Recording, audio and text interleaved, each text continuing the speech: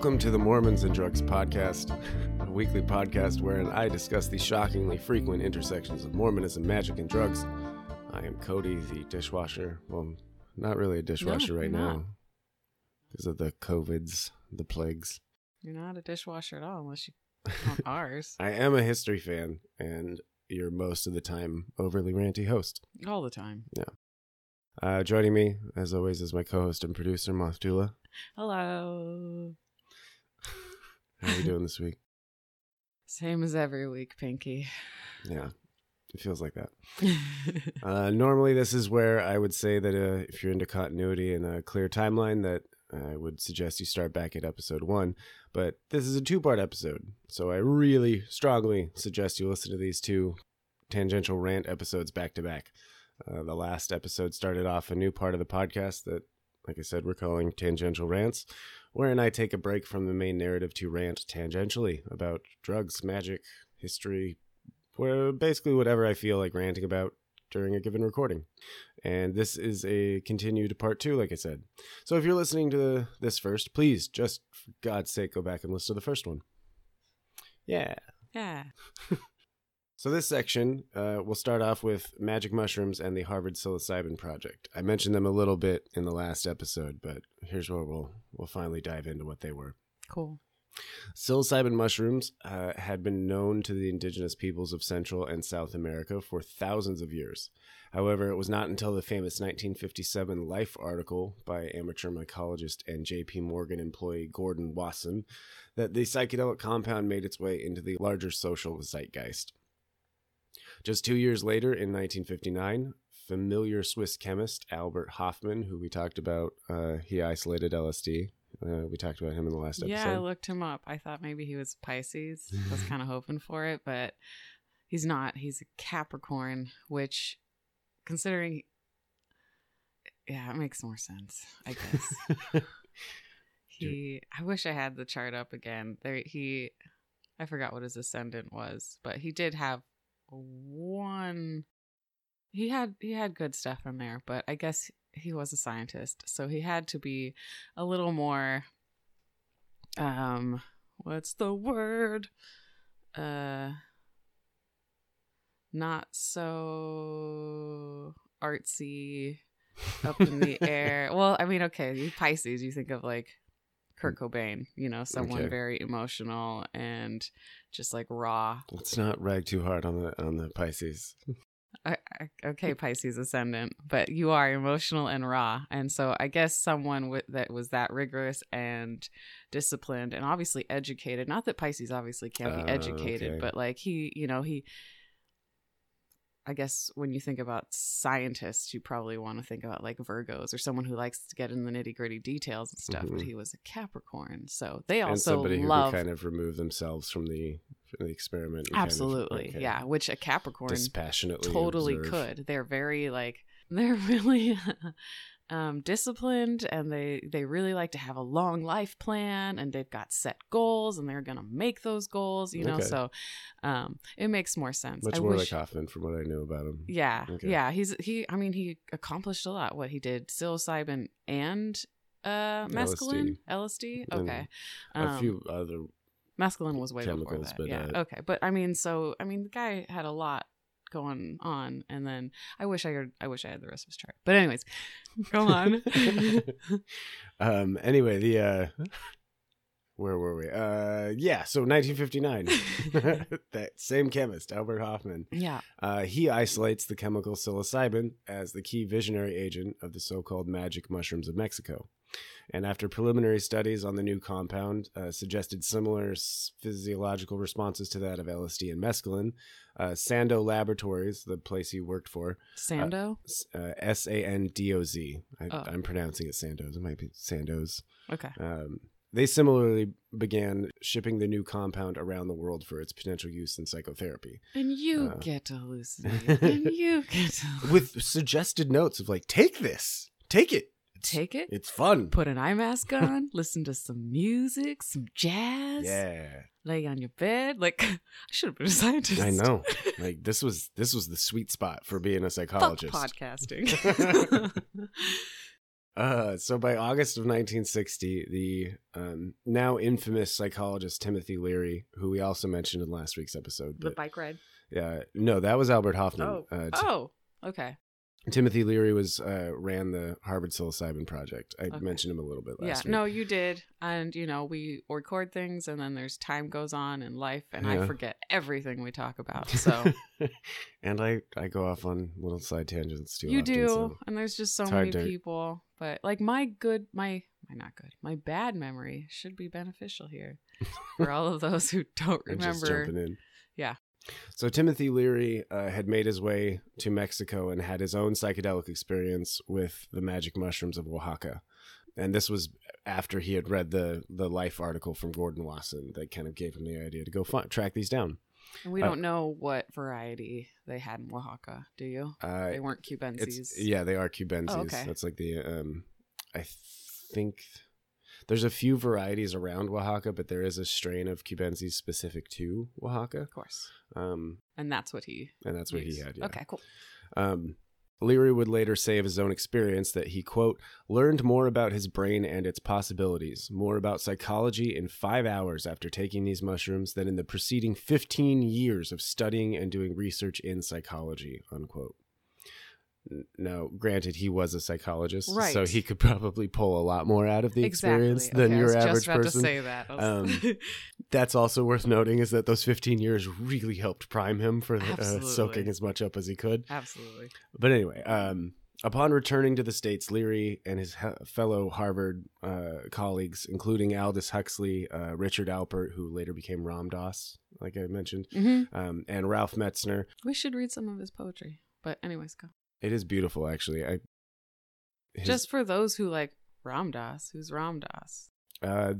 Be Here Now is like the big book everybody will know. Which he has a few other ones. Polishing the Mirror was really good. That's the one he wrote after he had a stroke. It's very interesting.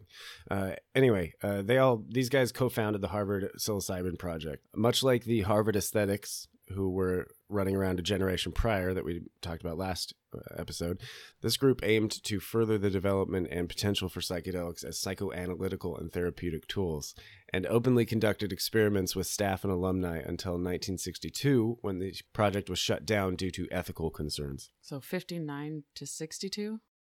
From around August of 1960 to I believe late 1962, so just over 2 years, I think.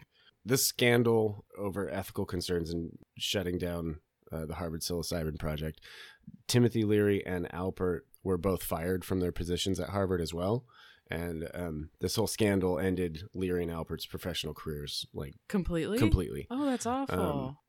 And they have been like renowned psychotherapists before then. They were like Alpert was teaching at Harvard and was a really well-respected psychoanalyst. Okay, but you don't know more about like the details of like what? Oh, there's tons. You could read about this, and there's so if someone wanted to look into it, and I can ask you later. Timothy Leary's book is good. Ram Dass. If you go to his podcast, I think it's ramdass.org. Some of the first few episodes are like clips of his old lectures when he just came back from India and was like, hey, this is who I am and who I was. And he talks all about his career as a Harvard psychologist and like the events that led up to his firing. Okay. So if you want to just listen to it, that's a good source too. Okay. Do you think they regret that at all, or not at all? Maybe Leary, towards the end of his career, regretted how he went about doing something. No, I meant Harvard. Oh, Harvard? No, I don't think they ever looked back. Maybe now that psychedelics are kind of going through a renaissance again. Yeah. Maybe, but I don't think anybody really loses much sleep over that. Yeah. Okay. Leary later commented on the project's brief success in his 1964 paper, so 2 years after he got fired, The Religious Experience, Its Production and Interpretation. Quote, "We have arranged transcendent experiences for over 1,000 persons from all walks of life, including 69 full-time religious professionals, about half of whom profess the Christian or Jewish faith, and about half of whom belong to Eastern religions. Included in this roster are 2 college deans, a divinity college president, 3 university chaplains, an executive of a religious foundation, a prominent religious editor, and several distinguished religious philosophers. At this point, it is conservative to state that over 75% of these subjects report intense mystico-religious responses, and considerably more than half claim that they have had the deepest spiritual experience of their life," unquote. So in just over 2 years, they dosed over 1,000 people, many of whom were working professionals in and around the Harvard area. So all generally well-respected, productive members of their community, we should say.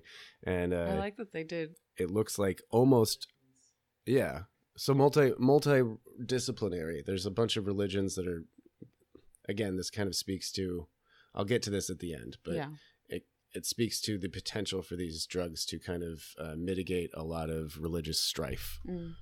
And of that 1,000 people, around 10% of them were like working religious professionals. So like Right. university chaplains and what did it say? Divinity college presidents, like people that knew what a religious experience was, what to expect. And still most of them had the deepest experience they've ever had spiritually. So during this relatively short life of the Harvard Psilocybin Project, the group's largest contribution to the field, in my opinion, involved popularizing and clarifying the precise variables which reliably led to mystical experiences, namely dose, set, and setting. Remember, a lot of these chemicals can do a lot of different things to in terms of like dose response. So getting these variables dose, set, and setting is what helps you hone in on a religious experience instead of just like an ecstatic or recreational one. Okay. Due to these pioneering individuals' self-experimentation, experienced psychonauts can now reliably dial in on specific types of experiences by paying special care to the preparation and execution of these factors. In 2011, Dr. James Fadiman provided a much-needed overhaul and re-examination of these variables.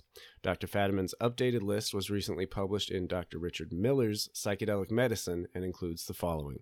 I'm going to read this whole thing and just kind of break it down because it's really well thought out, and this is going to become really important in analyzing the things the Mormons are doing in the rest of the podcast. Number 1 is set, or mental attitude or intention.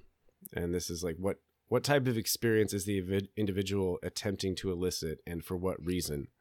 Therapeutically, entheogenically, recreationally, and the like, all have their given merits and positive benefits.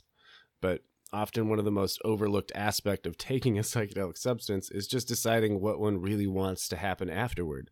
The intention is especially important during the difficult or bad trips, in that the proper mindset can help bring one back to a desired state of consciousness.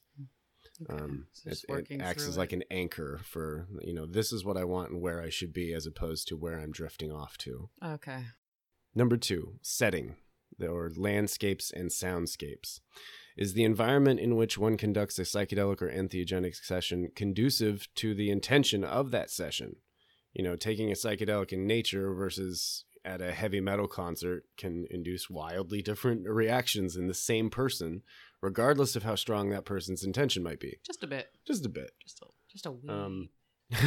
So the choice of ambient sound and music, or even a lack thereof, can have a profound effect on an experience. Yeah. In Dr. Richard Miller's book, The Psychedelic Medicine, which I'm pulling a lot of this from, Dr. Fadiman goes even further. Quote, "Take it in as safe and comfortable a setting as possible, where you can lie down and listen to music, even put on an eye mask so that you can investigate the universe from the inside." One of the part. Sorry. Yeah. And again, pay attention to this, because when we get to the Mormons in the next 3 or 4 episodes, they're shutting out the light and controlling the soundscapes, and they knew what these variables were. They were isolating them and utilizing them. So pay attention to this. Yeah, Even if they didn't have the verbiage for this or explicit explanation of what they were doing, they still noticed a reaction when they did this. When they did these certain things, Yes. even though, or do you think Joseph knew and just had the for checklist sure. off? Okay, so he just had the checklist in his head. He had clearly someone trained him on how to use this. And okay. through his own self-experimentation, as we'll see, he started in small groups and then slowly started doing it in larger and larger groups, more and more regularly. And he really got down a system of like, this is how I get most of you to see what I want you to see. Interesting. Anyway, back to the quote from Fadiman. Yeah. One of the wonderful things we have technologically are headphones which block out ambient noise. Almost everyone, including indigenous people, find music or that singing music to be a very important part of the psychedelic experience, unquote. So like I said, later when we get to the part where they're closing up the windows and shutting out all the light and they're singing hymns and they're like, this is what they're doing. Yeah. Moving on. Number 3, Sitter, your psychedelic safari guide.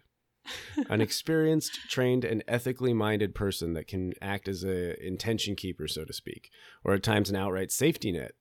During psychedelic sessions, what may appear to the observer as symptoms of psychosis, this psychomimetic effect that we mentioned last week, may prove to be for the experiencer a deeply spiritual or therapeutic moment, but objectively it looks like they're just going a little insane. Having someone around who is familiar with the psychedelic terrain and its many incarnations can be of immense benefit. Likewise, an inexperienced or unempathetic sitter can just as often lead to a psychologically devastating session for participants. Oh, yeah. And it's all like that, just like the first note, bringing it back, like if they're drifting off from their intent, helping bring them back and be more of an anchor to their mission. And this is the problem I have, towards the end that I mentioned. This is the problem I have with a lot of people that try and be guides today. They get over enthusiastic. They don't really have the training or really education to do this safely, and they just want to share the experience, which I totally understand. Yeah, the enthusiasm for that. But they end up doing, in my opinion, more damage than good. Right. It's definitely possible. And just because you're friends afterwards doesn't mean that, what you did was okay. Yeah. So, guide or sitter, the person assisting should be there to keep the participants safe and provide compassionate support during difficult periods. So choose guides or sitters with extreme care. This is like, if you're going to make a decision to manipulate these variables for a session, this is the one that's like, you really got to be on point and know who you're asking to guide you. I agree. The guide and the setting, I think, are the two tops for me. Having ambient noise, just no noise. I don't know. Lack of noise can be just as important as what noise to use. But where definitely you are having somebody around who knows what's going on. is I feel like that's huge. Yeah. 4, the fourth variable is substance. Just what are you taking and how much? Oh, that's huge as well. A massive. All of these are really important. I know, but so the popular slogan "Just Say No," which is KNOW instead of NO. Just Say No beautifully encapsulates this concept. So great. It's a nice spin on the Nancy Reagan bullshit. Yeah, which is just, I'm sorry. It just, this is so much better. I just constantly am preaching to the girls, like, knowledge is power. Yeah. Knowledge is bloody power. Take that power by knowing exactly what substance you intend to take. Yeah. And all of the details with it. How much, you're like... Knowing who's going to be there, knowing where you're going to be, knowing what you're intending to do, all of these. Yes. No, if you even want to. Yeah. And in terms of what you're taking, how much you should be taking. Oh, yeah. Don't just take mystery powder and be like, that looks like enough. Please don't do that. Some of the plants that I describe in my book and that we'll probably highlight later in the podcast have a very short gap between pleasant intoxication and fatal overdose. So, the necessary education and proper identification of psychedelic substances are, again, of the utmost importance when designing a session. You have to really hone in these variables. Number 5 is the session itself, the duration of mind alteration. Depending on the particular substance and delivery method, psychedelic sessions can last anywhere from a couple of minutes on up to a couple of days. So again, just say no. How much and what are you taking? Number 6, life group, supportive community. After a psychedelic session, does the community around the direct experiencer support, appreciate, and empathize with the mystical or spiritual experience? This variable is often of the utmost importance during difficult sessions or what have been traditionally mislabeled as so-called bad trips. Likewise, a supportive community can be just as important after a deeply transformative or positive experience, as they can help one properly integrate that experience directly into long-lasting life changes. So while all of these variables have been recognized and applied long prior to the Harvard Psilocybin Project and Dr. Fadiman's later expansion, that group of academics undoubtedly popularized the concept and helped slowly slip them into the modern public consciousness and gave people a vocabulary for what they were already noticing. Once all these factors have been appropriately considered, the statistical reliability of psychedelic substances to induce mystical states is several orders of magnitude greater than any other method currently known to either science or mysticism, frankly. Once more, this quality of psychedelic substances is most pronounced in choreographed group settings. So moving on to choreographed group settings. Okay. Which is kind of what you discussed with Mormons, right? It's what I hone in on whenever I'm analyzing the history. It's like, yes, I'll speculate here and there with like, hey, this happened and this guy saw this and this might have been a session because we know he took something, but I don't really spend a whole lot of time on it because, individuals can do this on their own too. I completely appreciate that. What is striking to me is when someone says, hey, tomorrow you're going to see this, but let me give you something to eat and drink first. Or someone does this to a group and the entire group shares a visionary experience, which is really hard to do in groups without an entheogenic agent. Mm-hmm. You add that in and you have a talented mesmerist or a hypnotist like Joe was. Mm-hmm. He can get a room to see what he wants them to see. Suddenly a miraculous event is completely explainable by the sacramental wine, Mm-hmm. Yeah, especially when people want to see it so very bad. So this gets us to Walter Pank and the Miracle at Marsh Chapel. Pank. One particular experiment conducted by the Harvard Psilocybin Project in 1962 towards the end of, right before they got shut down. Okay. What later became known as the Miracle at Marsh Chapel wonderfully illustrates the proper execution of the variables I just discussed. Also known as the Good Friday experiment due to the date upon which the observation took place, the double-blind study was designed by Harvard theology graduate Walter Pank under the supervision of Timothy Leary and the Harvard Psilocybin Project. Seeking a reliable catalyst for devoted theology students that were wishing to have their own religious experience, Pank was attempting to evaluate the merits of psilocybin, in particular as an entheogenic agent. 20 volunteers from Harvard Divinity School were divided into two test groups. The control group was given a large dose of niacin to act as an active placebo, which would mimic the onset symptoms of psilocybin. You just get flushed and have an upset tummy. Okay. Everybody that was coming into this experiment knew that they could possibly be given a drug that would make them see things, and this was to, as Dr. Rick Doblin noted in his follow-up study to this, quote, "This was done in order to potentiate suggestion in control subjects, all of whom knew that psilocybin produced various somatic effects, but none of whom had ever had a psilocybin or any related substance before that experiment. It was just a way of mitigating anticipation. They knew that's what you would expect, but they at least wanted to get to the experience before people started to figure out who had what. Started to be clear who was really going to start seeing things. Yeah. And this second group of 10 divinity students were given 30 milligrams of psilocybin. Despite the attempts at a double-blind study, very shortly after the first hour, it became readily apparent who was in the control group and who had been administered psilocybin. The volunteers which had been given the niacin were allowed to go home, although several chose to stay and assist with the experiment. And this is something that still plagues psychedelic research today. It's really hard to get a double-blind study because it's so easy to tell when you've had it and when you haven't. Yeah.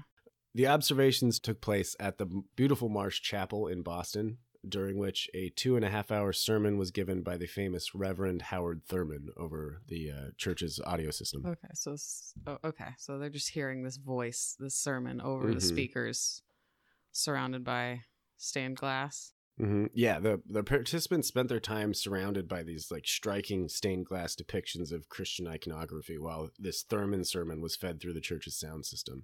So again, the soundscapes and landscapes. Okay. And I'm guessing all of these people were Christian or Catholic. Yeah, they were all Harvard Divinity College students, so they were all like learning to become probably Catholic or Protestant. Okay, just wanted to make sure there wasn't someone who was Buddhist sitting in there and just being like, "This is what's happening."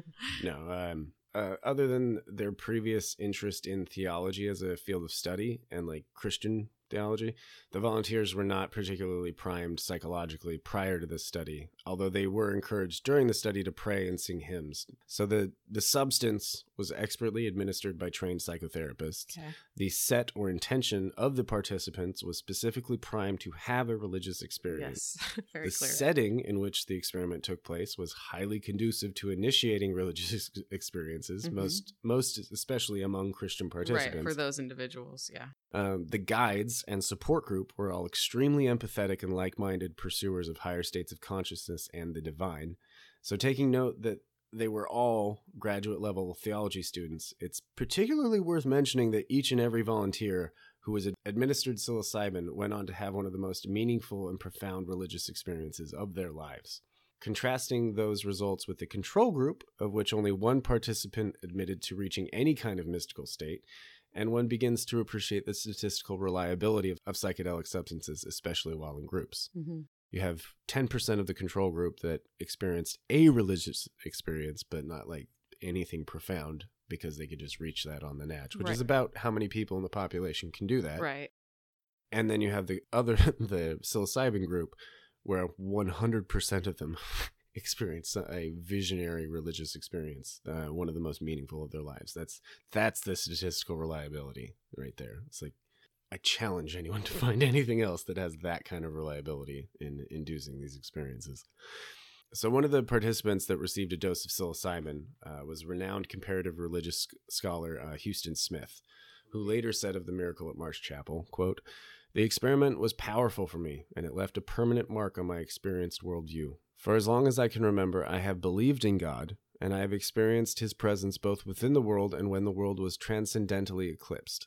But until the Good Friday experiment, I had no direct personal encounter with God of the sort that the Bhakti Yogas, Pentecostals, and born-again Christians describe. The Good Friday experiment changed that," unquote. Houston Smith later expounded upon his experiences by highlighting the important delineation between a religious experience and living a religious life.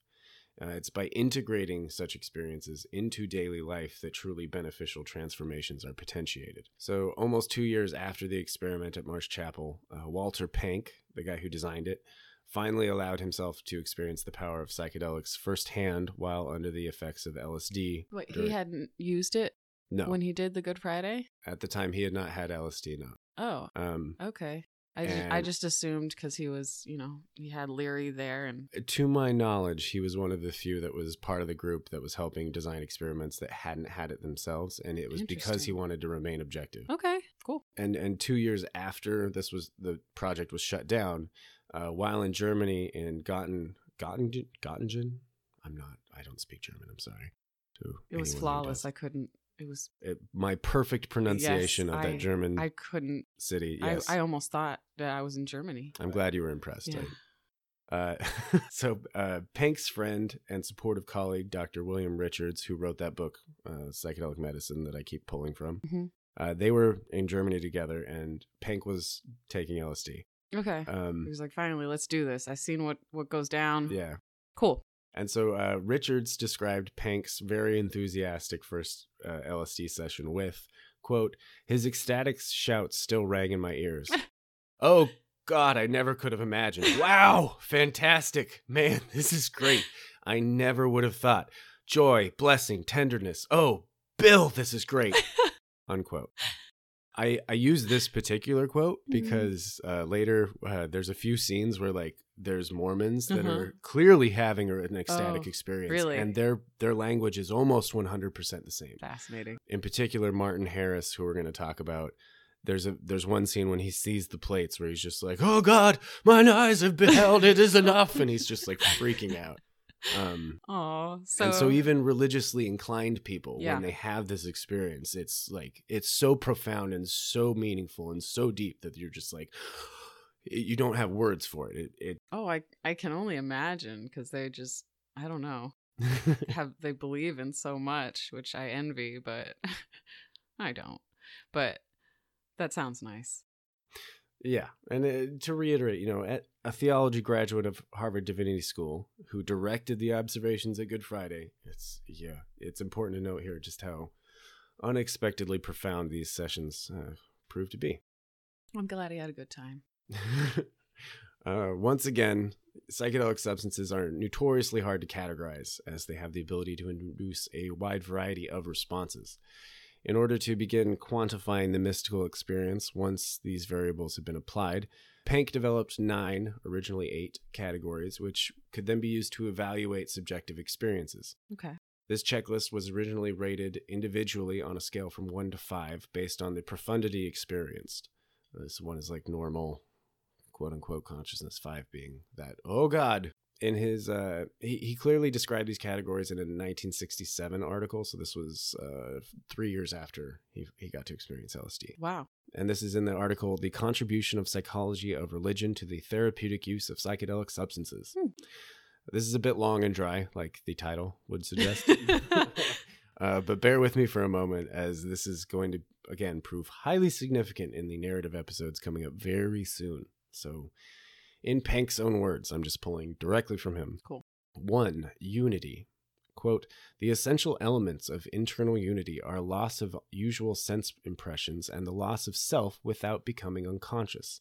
The multiplicity of usual external and internal sense impressions, including time and space, are the empirical ego or unusual sense of individuality, fade or melt away while consciousness remains. In the most complete experience, this consciousness is a pure awareness beyond empirical content with no external or internal distinctions.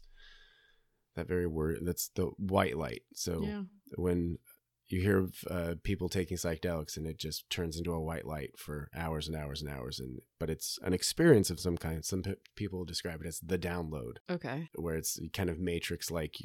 It's beyond experience. You're just downloading, like Leary said, years of information in just a few hours. You are dissolving, but you are still that remains part to observe. Right. You paradox. Are still part of everything, but you aren't so individual. You aren't a individual at all anymore, but there is something there that remains to experience which your consciousness, which is individual, to experience all the melting away into nothing. It gets very turtles all the way down. Number 2, the transcendence of time and space. This is one that will come up again and again. I think last week we talked about that article from Joy of the Toppers, where the Mormon guy was like, the biggest thing I noticed about this as a chemist was that time and space were just not a thing anymore. Yeah, which is fascinating. And it will continue to come up. Quote, transcendence of space means that a person loses his usual orientation as to where he is during the experience in terms of the usual three-dimensional perception of his environment. Experiences of timelessness and spacelessness may also be described as an experience of eternity or infinity. Again, gonna keep coming up. There is no time. There is no time. There is no space even. It's just you are complete oneness with God or the universe, or whatever you want to describe that as. 3, a deeply felt positive mood. Oh God, Bill. The most universal element, and therefore the ones which are most essential in the definition of this category, are joy, blessedness, and peace. The unique character in relation to the mystical experience is that their intensity marks them as being at the highest levels of human experience of these feelings, and they are valued highly by the experiencers. Tears may be associated with any of these elements because of the overpowering nature of the experience. These feelings may occur at the peak of the experience or during the ecstatic afterglow, when the peak has passed, but its effects and memory are still quite vivid and intense. This is me. I cry a fucking lot during these experiences, and I have so many feels. You have so many good feels. So many feels. Oh, even like good and bad. Everything's just so intense. I just like weep a lot. 4, a sense of sacredness. Quote, the basic characteristic of sacredness is a non-rational, intuitive, hushed, palpitant response of awe and wonder in the presence of inspiring realities. No religious beliefs or traditional theological terminology need necessarily be involved, even though a sense of reverence or a feeling that what is experienced is holy or divine may be included, unquote. So you can be an atheist and still you come away with a sense of sacredness about these compounds and these experiences. Right.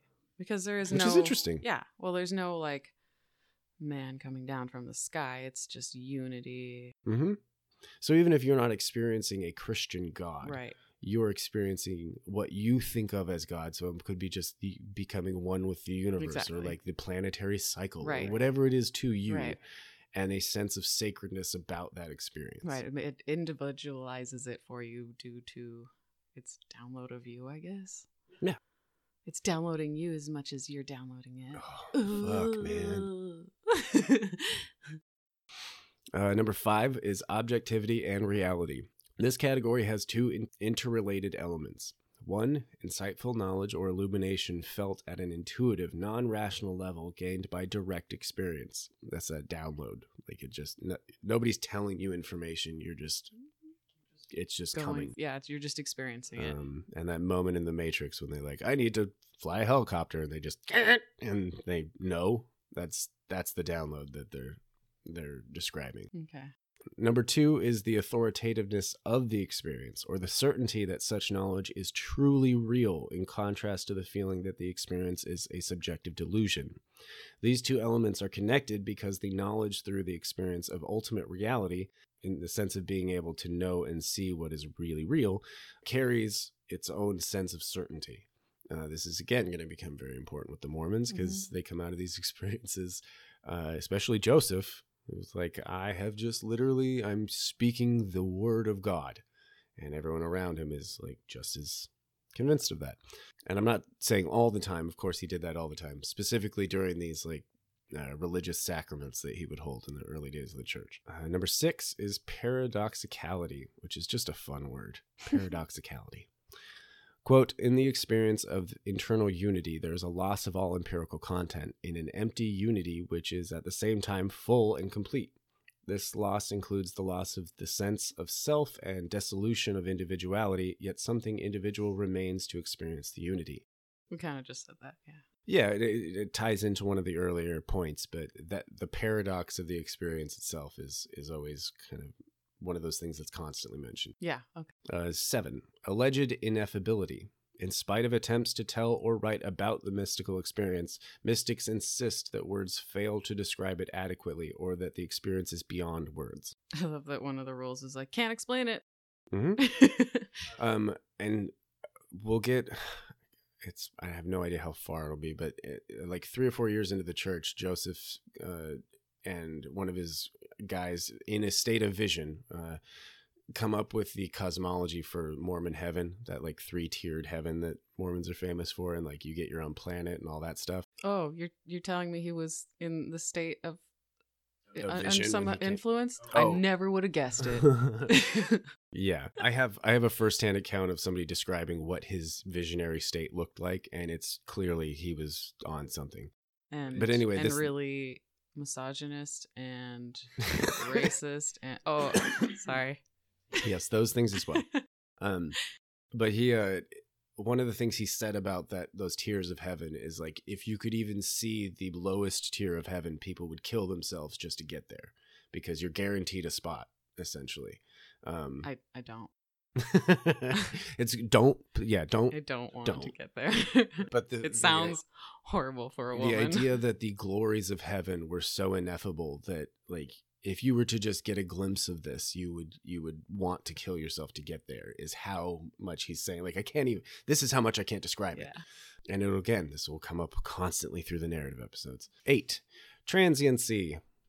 Transiency refers to the duration and means of temporariness of the mystical experience, in contrast to the relative permanence of the level of usual experience. Oh. There is a transient appearance of the special and unusual levels or dimensions of consciousness, which are defined by our topology, with the eventual disappearance and return to the more usual. The characteristic of transiency indicates that the mystical state of consciousness is not sustained indefinitely, so you eventually always come back.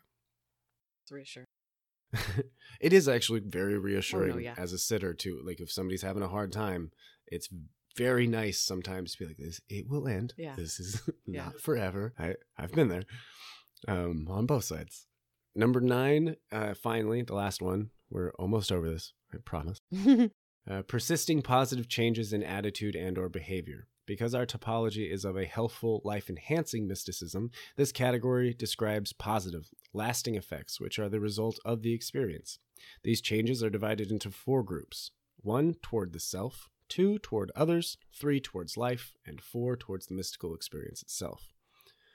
So when I spoke of Fred M. Smith last week, and I mentioned his categorical breakdown of ecstatic states, this checklist that I just gave you is the one I said closely resembled his. So Okay. Fred M. Smith gave a categorical breakdown of ecstatic states almost 50 years before this. Did he have 10 or 9? I think he had 11. I don't remember. Sorry. He had about as many. He did? Okay. Close to a dozen. But it was very close to this, and he describes some of the same things. Yeah, I feel like that bears reiteration. Again, Fred M. Smith, 40 years before Pank created this list, Fred M. Smith provided a very similar categorization in 1918. So a president prophet of the RLDS branch of Mormonism, who is supplying the Harvard aesthetics with peyote. Who also studied psychology. Who was a psychologist himself and a quiet advocate of peyote usage, provided a very prescient observer to psychic and entheogenic states of consciousness, one which he openly attributed to his use of peyote as a psychologist and religious person. Like, why isn't this not mentioned as part of like psychedelic history is beyond me. So approximately 25 years after the Good Friday experiment was conducted, Dr. Rick Doblin published the first long-term follow-up study, which critically analyzed the experiment and the positive lifelong effects it had on its participants. I love follow-up studies. Yes. I love them. And the reason I brought up this one is because this study, the Miracle at Marsh Chapel, has had several long-term follow-up studies and has inspired other long-term follow-up studies with psychedelics that are just as useful. Like, how can you do a study without following up? Like, it just answers so many of my questions. So in Doblin's follow-up, he discovered that over a quarter of a century later, 9 out of 10 participants consistently rated the experience as one of the most significant and meaningful spiritual moments of their lives. Similarly, 9 out of 10 participants reported long-lasting positive changes. The 10th participant simply refused to be questioned again, so it's unknown what he thought of the experiment. Right. But 90 to 100% statistics. So the other one, that one, doesn't really count. And he could have, I guess. At the low end, 90% of these participants, 25 years later, still thought of it. At the high end, 100. So again, find me any kind of catalyst with that kind of reliability, and I will throw this theory out the window. Doblin further details these positive changes with, quote, experimental subjects wrote that the experience helped them to resolve career decisions, recognize the arbitrariness of ego boundaries, increase the depth of faith, increase their appreciation of eternal life, deepen their sense and meaning of Christ, and heighten their sense of joy and beauty. No positive persisting changes were reported by the control group in the open-ended section of this follow-up questionnaire. So he went back to the people who were given niacin even and gave them the same questionnaire, and none of them reported. So the one guy... Pank is the one that followed up? No, this is Rick Doblin who did the follow-up. Okay, sorry. And I'm sure you said that. That one guy in the control group that had a mystical experience, 25 years later, it was not a meaningful thing that he ever remembered, is what this says. So not only is the reliability there for having it, but like how profound that experience is can't really categorize that. Yeah. While there were some issues with the original study that Doblin mentioned, such as like Pank's failure to report there was an administration of a tranquilizer to one of the participants, or that most of them had brief periods of psychological distress, the theoretical groundwork had been laid for further experimentation. Mm-hmm. And so years later, in 2006, researchers at Johns Hopkins redesigned the Good Friday experiment under much stricter conditions and a much more clinical setting. So they did this in a hospital with clinicians and stuff. Okay. Not stained glass reliefs and that's which I don't know. I mean, I get it. And for we'll get to why they were doing things like end of life studies. So like doing this in a hospital was probably a good thing for some of these sessions. That would be a safety net. They eventually concluded that when administered under appropriate conditions, psilocybin does indeed initiate deeply profound and positive spiritual changes, lasting at least 14 months after the session. So in 2006 they did this, and then they did a 14-month follow-up. Cool. So this Miracle at Marsh Chapel has been duplicated, and 2 follow-up studies have been done on both experiments, coming up with the same results. Nice. Good science. Yeah. Good science. This same group at Johns Hopkins once more replicated the experiment to the same effect in 2011 while testing various dose-related responses with psilocybin. Really? 3 has been replicated 3 times under scientific conditions. And were those good science? Were those end-of-life studies too, or are those just religious, or what? This was just potentiating religious experiment. Okay, it's all that. Okay. Yeah, I believe the end-of-life studies were a different. Yeah. Okay. Came up with the same result. Yeah. Okay. So this is not just hippie hyperbole. I'm not just like spouting out and like, drugs are cool, man. Yeah. Like this is good science. The foundation of relatively new organizations like MAPS, the Multidisciplinary Association of Psychedelic Studies, ICEERS, the International Center for Ethnobotanical Education, Research and Service, and the Beckley Foundation, all spearheading this field of study. New research is coming out every day, and our society today must attempt to shed the decades of deeply instilled cognitive biases that surround entheogenic substances and attempt to absorb this new data with open and rational minds. I'm talking to you, Mormons, that are listening to this. Addressing psychedelic myths and criticisms. We're just going to dive into this for those people. And this is still the same. What are you reading now? I'm going to wrap things up. We're just going to quickly address some specifically for people that might still be on the fence. Like, I don't know about this stuff. Okay, so this is for you on the fence. Mm-hmm. There are a number of socially indoctrinated fallacies arguing against entheogenic or psychedelic compounds and their legal use, most especially in the deeply religious communities. This irrationality is a direct product of fear-mongering campaigns that have been circulating since the turn of the 20th century and further exacerbated during the modern drug wars. Regardless of commonplace opinions today, former United States President Richard Nixon's initiation of the war on drugs was not instituted as a result of medical concerns for the American populace, but so that Nixon and his ilk could socially control and isolate what he deemed to be political rivals. Most importantly, Black, Jewish, and hippie communities. Basically people who wouldn't vote for him. This is because Nixon loved to record everything, what I'm about to give you is a direct quote from President Nixon, which was recorded by himself and transcribed in the White House. Quote. You're going to do the voice? Yes, I'll do a Nixon voice. We'll see how well this goes. You know, it's a funny thing. Every one of the bastards out there for legalizing marijuana is Jewish. What the Christ is the matter with the Jews, Bob? What is the matter with them? I suppose it's because most of them are psychiatrists. You know, there's so many. All the greatest psychiatrists are Jewish. By God, we're going to hit this marijuana thing, and I want to hit it square in the puss.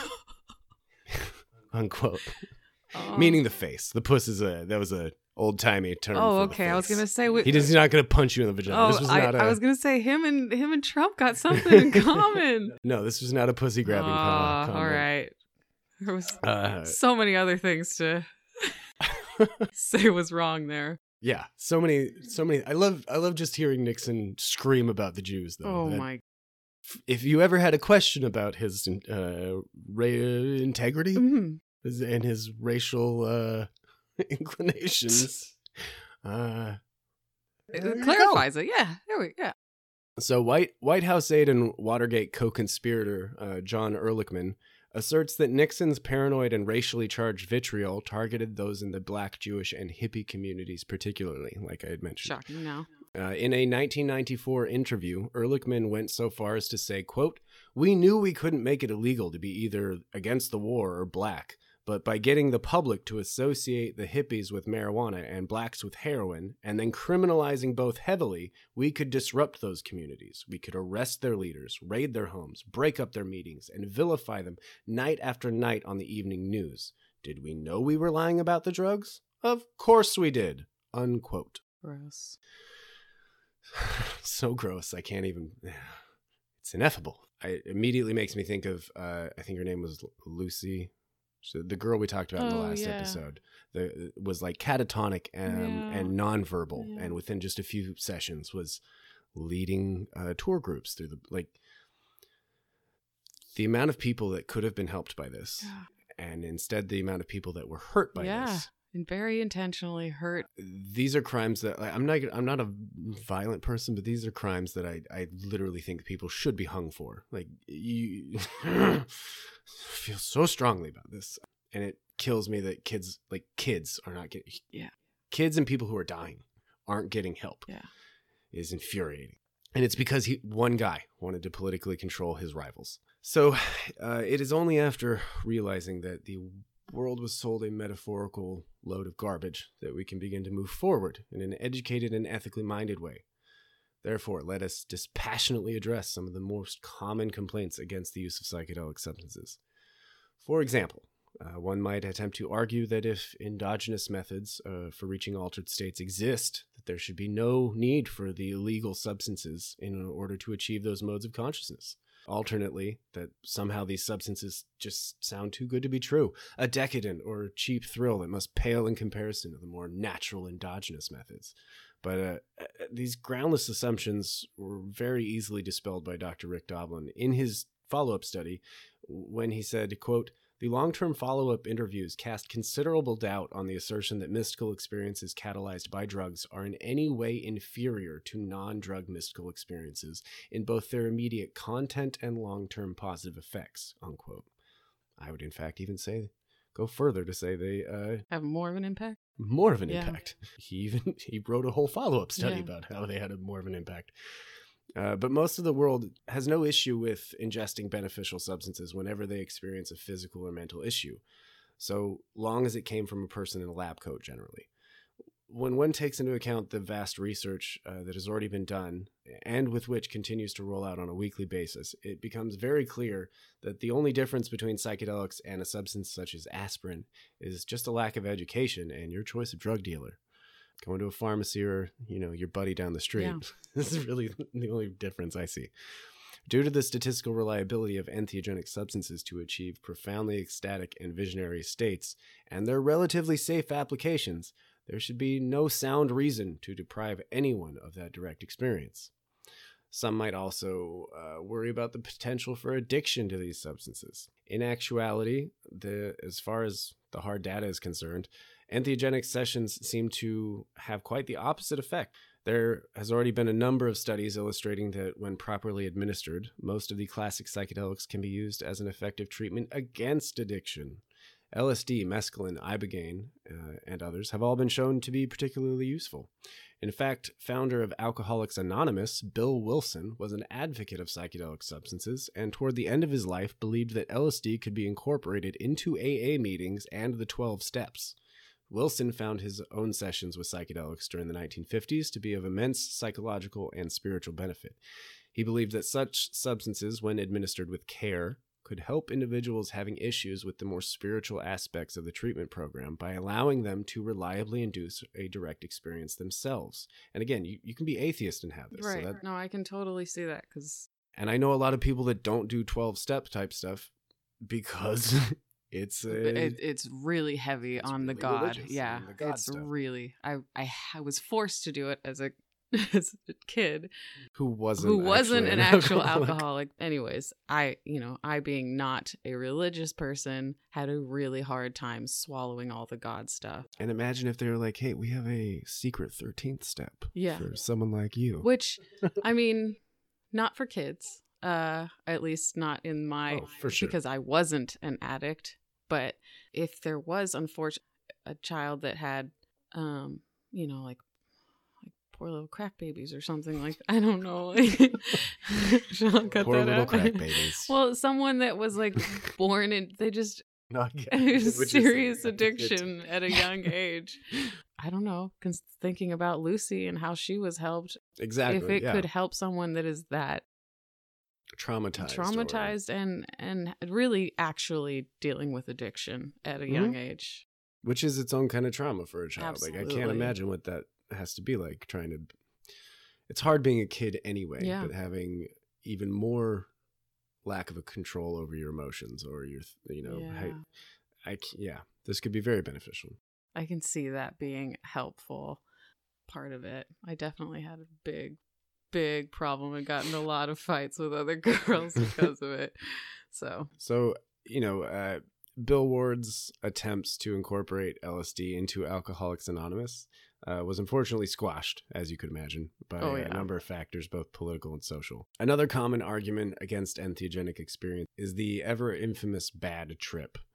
The psychological distress occasionally experienced by those taking psychedelics has been shown in most cases to nonetheless have very long-term positive effects, much like the experiencers of the Miracle at Marsh Chapel, like I mentioned. A lot of them had moments of psychological distress that wasn't mentioned in this original study, but still. Which is a bummer because they worked through it. Yeah. And that's what needed to be said. I understand why they didn't include it, but...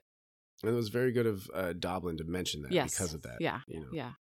I understand for the time why he didn't include it, probably just to try and get the research to continue, because obviously they were being scrutinized and they could kind of see the end of the tunnel. Yeah, right, exactly. So I can see that, but it's a really valuable point. It's like you can dive deep into a deep hole and then crawl yourself out. And instead of taking months or years to do that, you can do it in like hours. Yeah.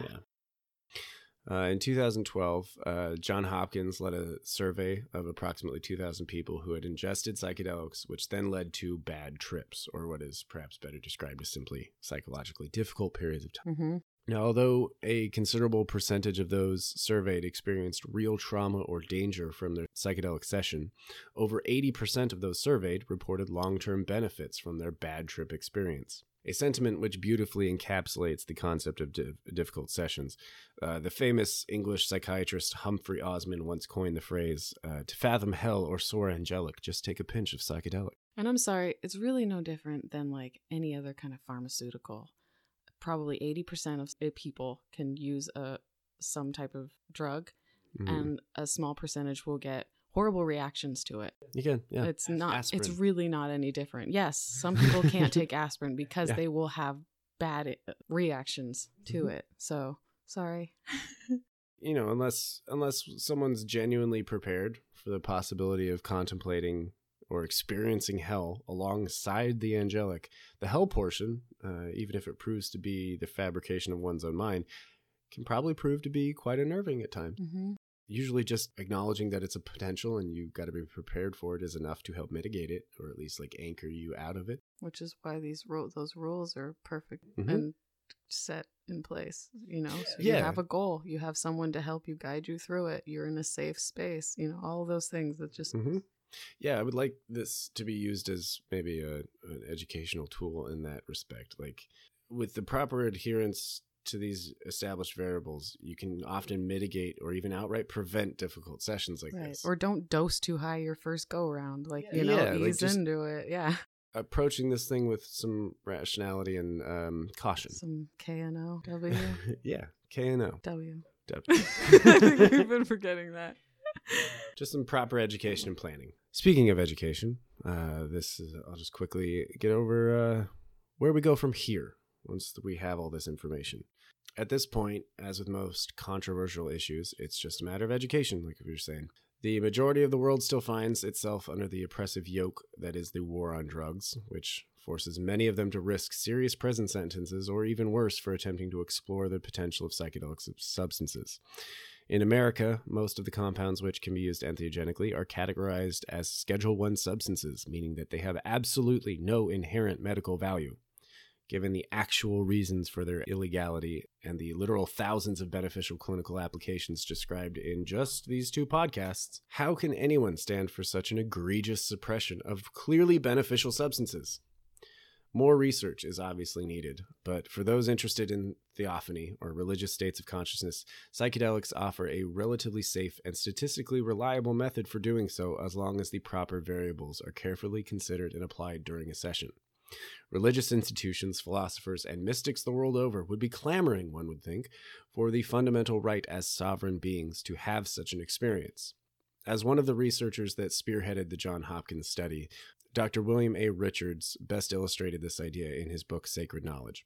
Quote, "Why are university departments of religion not collaborating with colleagues who possess research skills in psychopharmacology and seeking the governmental institutional authorizations currently required to pursue studies with entheogens? Would astronomers be content to pursue research without telescopes? Nope. Or biologists without a microscope? Nope. Would a scholar of life in Paris be content to remain within the confines of his college library, mastering the French language and reading French novels and guidebooks without ever walking the streets of the city, speaking with the natives on the sidewalk cafes, and experiencing the glory of the cathedrals there?" Unquote. I mean, it could, but it'd suck. But that's a beautiful way of illustrating. No, like, it is. You have a plane ticket to France. Yeah. And if You could why aren't fully you using immerse it? yourself into this magical world that you... And I love that. Would astronomers be content without telescopes or biologists without No, microscopes? absolutely not. It's like these are the tools we have, Yeah. so use them. Yeah. Why aren't we all working together? The only way that safe access to these powerful tools has any chance of reemerging into the greater human culture is if those that have already experienced that power begin to come out of the psychedelic closet, so to speak, and advocate unapologetically for their use. As this podcast is being recorded, the current administration in America seeks to rewind the clock back to the Nixon era and reignite the war on drugs in spite of all the scientific evidence available and coming out weekly. Educated and outspoken advocacy of psychedelics must push into the ears of those with political influence and legislative power if we are to keep this entheogenic train rolling. More optimistically, there are already several religious organizations in the United States that have been granted permission by the government to utilize specific plant-based entheogens as sacraments. It is still a very long road ahead, but thankfully, we now have the benefit of our academic predecessors' work behind us, and the potential for radically positive transformation is within our collective grasp once more. Also, failure, once more, like the 1960s, is within our grasp again. Yes. So we have to get it right this time. Many of the political and social problems in the world stem from religious or philosophical cultural differences.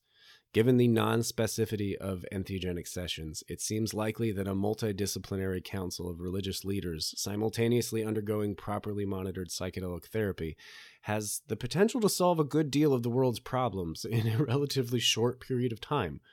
While this may seem like overly optimistic or wishful thinking, at the time of this podcast being recorded, there's currently a study at Johns Hopkins attempting to lay the groundwork for a multidisciplinary, religiously minded psychedelic therapy. The unity and universality of the mystical experience brought on by these type of sessions can very well lead to long-lasting empathy and cooperation between world religions. Wouldn't that be nice? Wouldn't that be nice? Mormons specifically have a very vested interest in the decriminalization of psychedelic medicines. Ironically. The ethnobotanical and historical information highlighted in the following episodes will provide a solid case that entheogenic tools were indeed utilized by the early Mormon Church, and most readily in its founder, Joseph Smith. Given the Church's long-standing position on personal revelation and direct experience with the divine, there should be no reason that modern Mormons should feel any trepidation at exploring entheogenic states of mind in a safe and professionally monitored setting. Armed with just this podcast and the last, tenacious Mormons interested in mystical states can seek out a safe and legal way to verify this information in a religious and spiritual context. They might just have to sacrifice their time and perhaps a little bit of their pride to do it. But yeah, that's why we should all care about this. That's where we'll end. Next week, we'll get into gold plates and all the crazy shit that leads up to Mormonism. So join us next week. Find us on the Twitters and Instagrams. Don't look for us on Twitter. You can, but we don't post anything. Someday, maybe. But you can. Facebooks and Instagrams, though? Not Facebook either. Not Facebook. This is why you do that. Just Instagram at Mormons and Drugs Podcast. Or you can email us at mormonsanddrugs@gmail.com. And we also have a website, mormonsanddrugs.com. Just probably, if you Google Mormons and drugs, something of us will pop up. Something of us should, although I'm pretty sure when my friend did do that, she Googled Mormons and drugs, and a lot comes up for rehab work. Oh, it is sad. Oh, let's change that. Yeah, like we don't want any of that. Like, no, we wish you guys all healthy wellness. But yeah, mormonsanddrugs.com should lead you to us. Yeah. Until next week. Until next week. Thanks, Cody. Bye.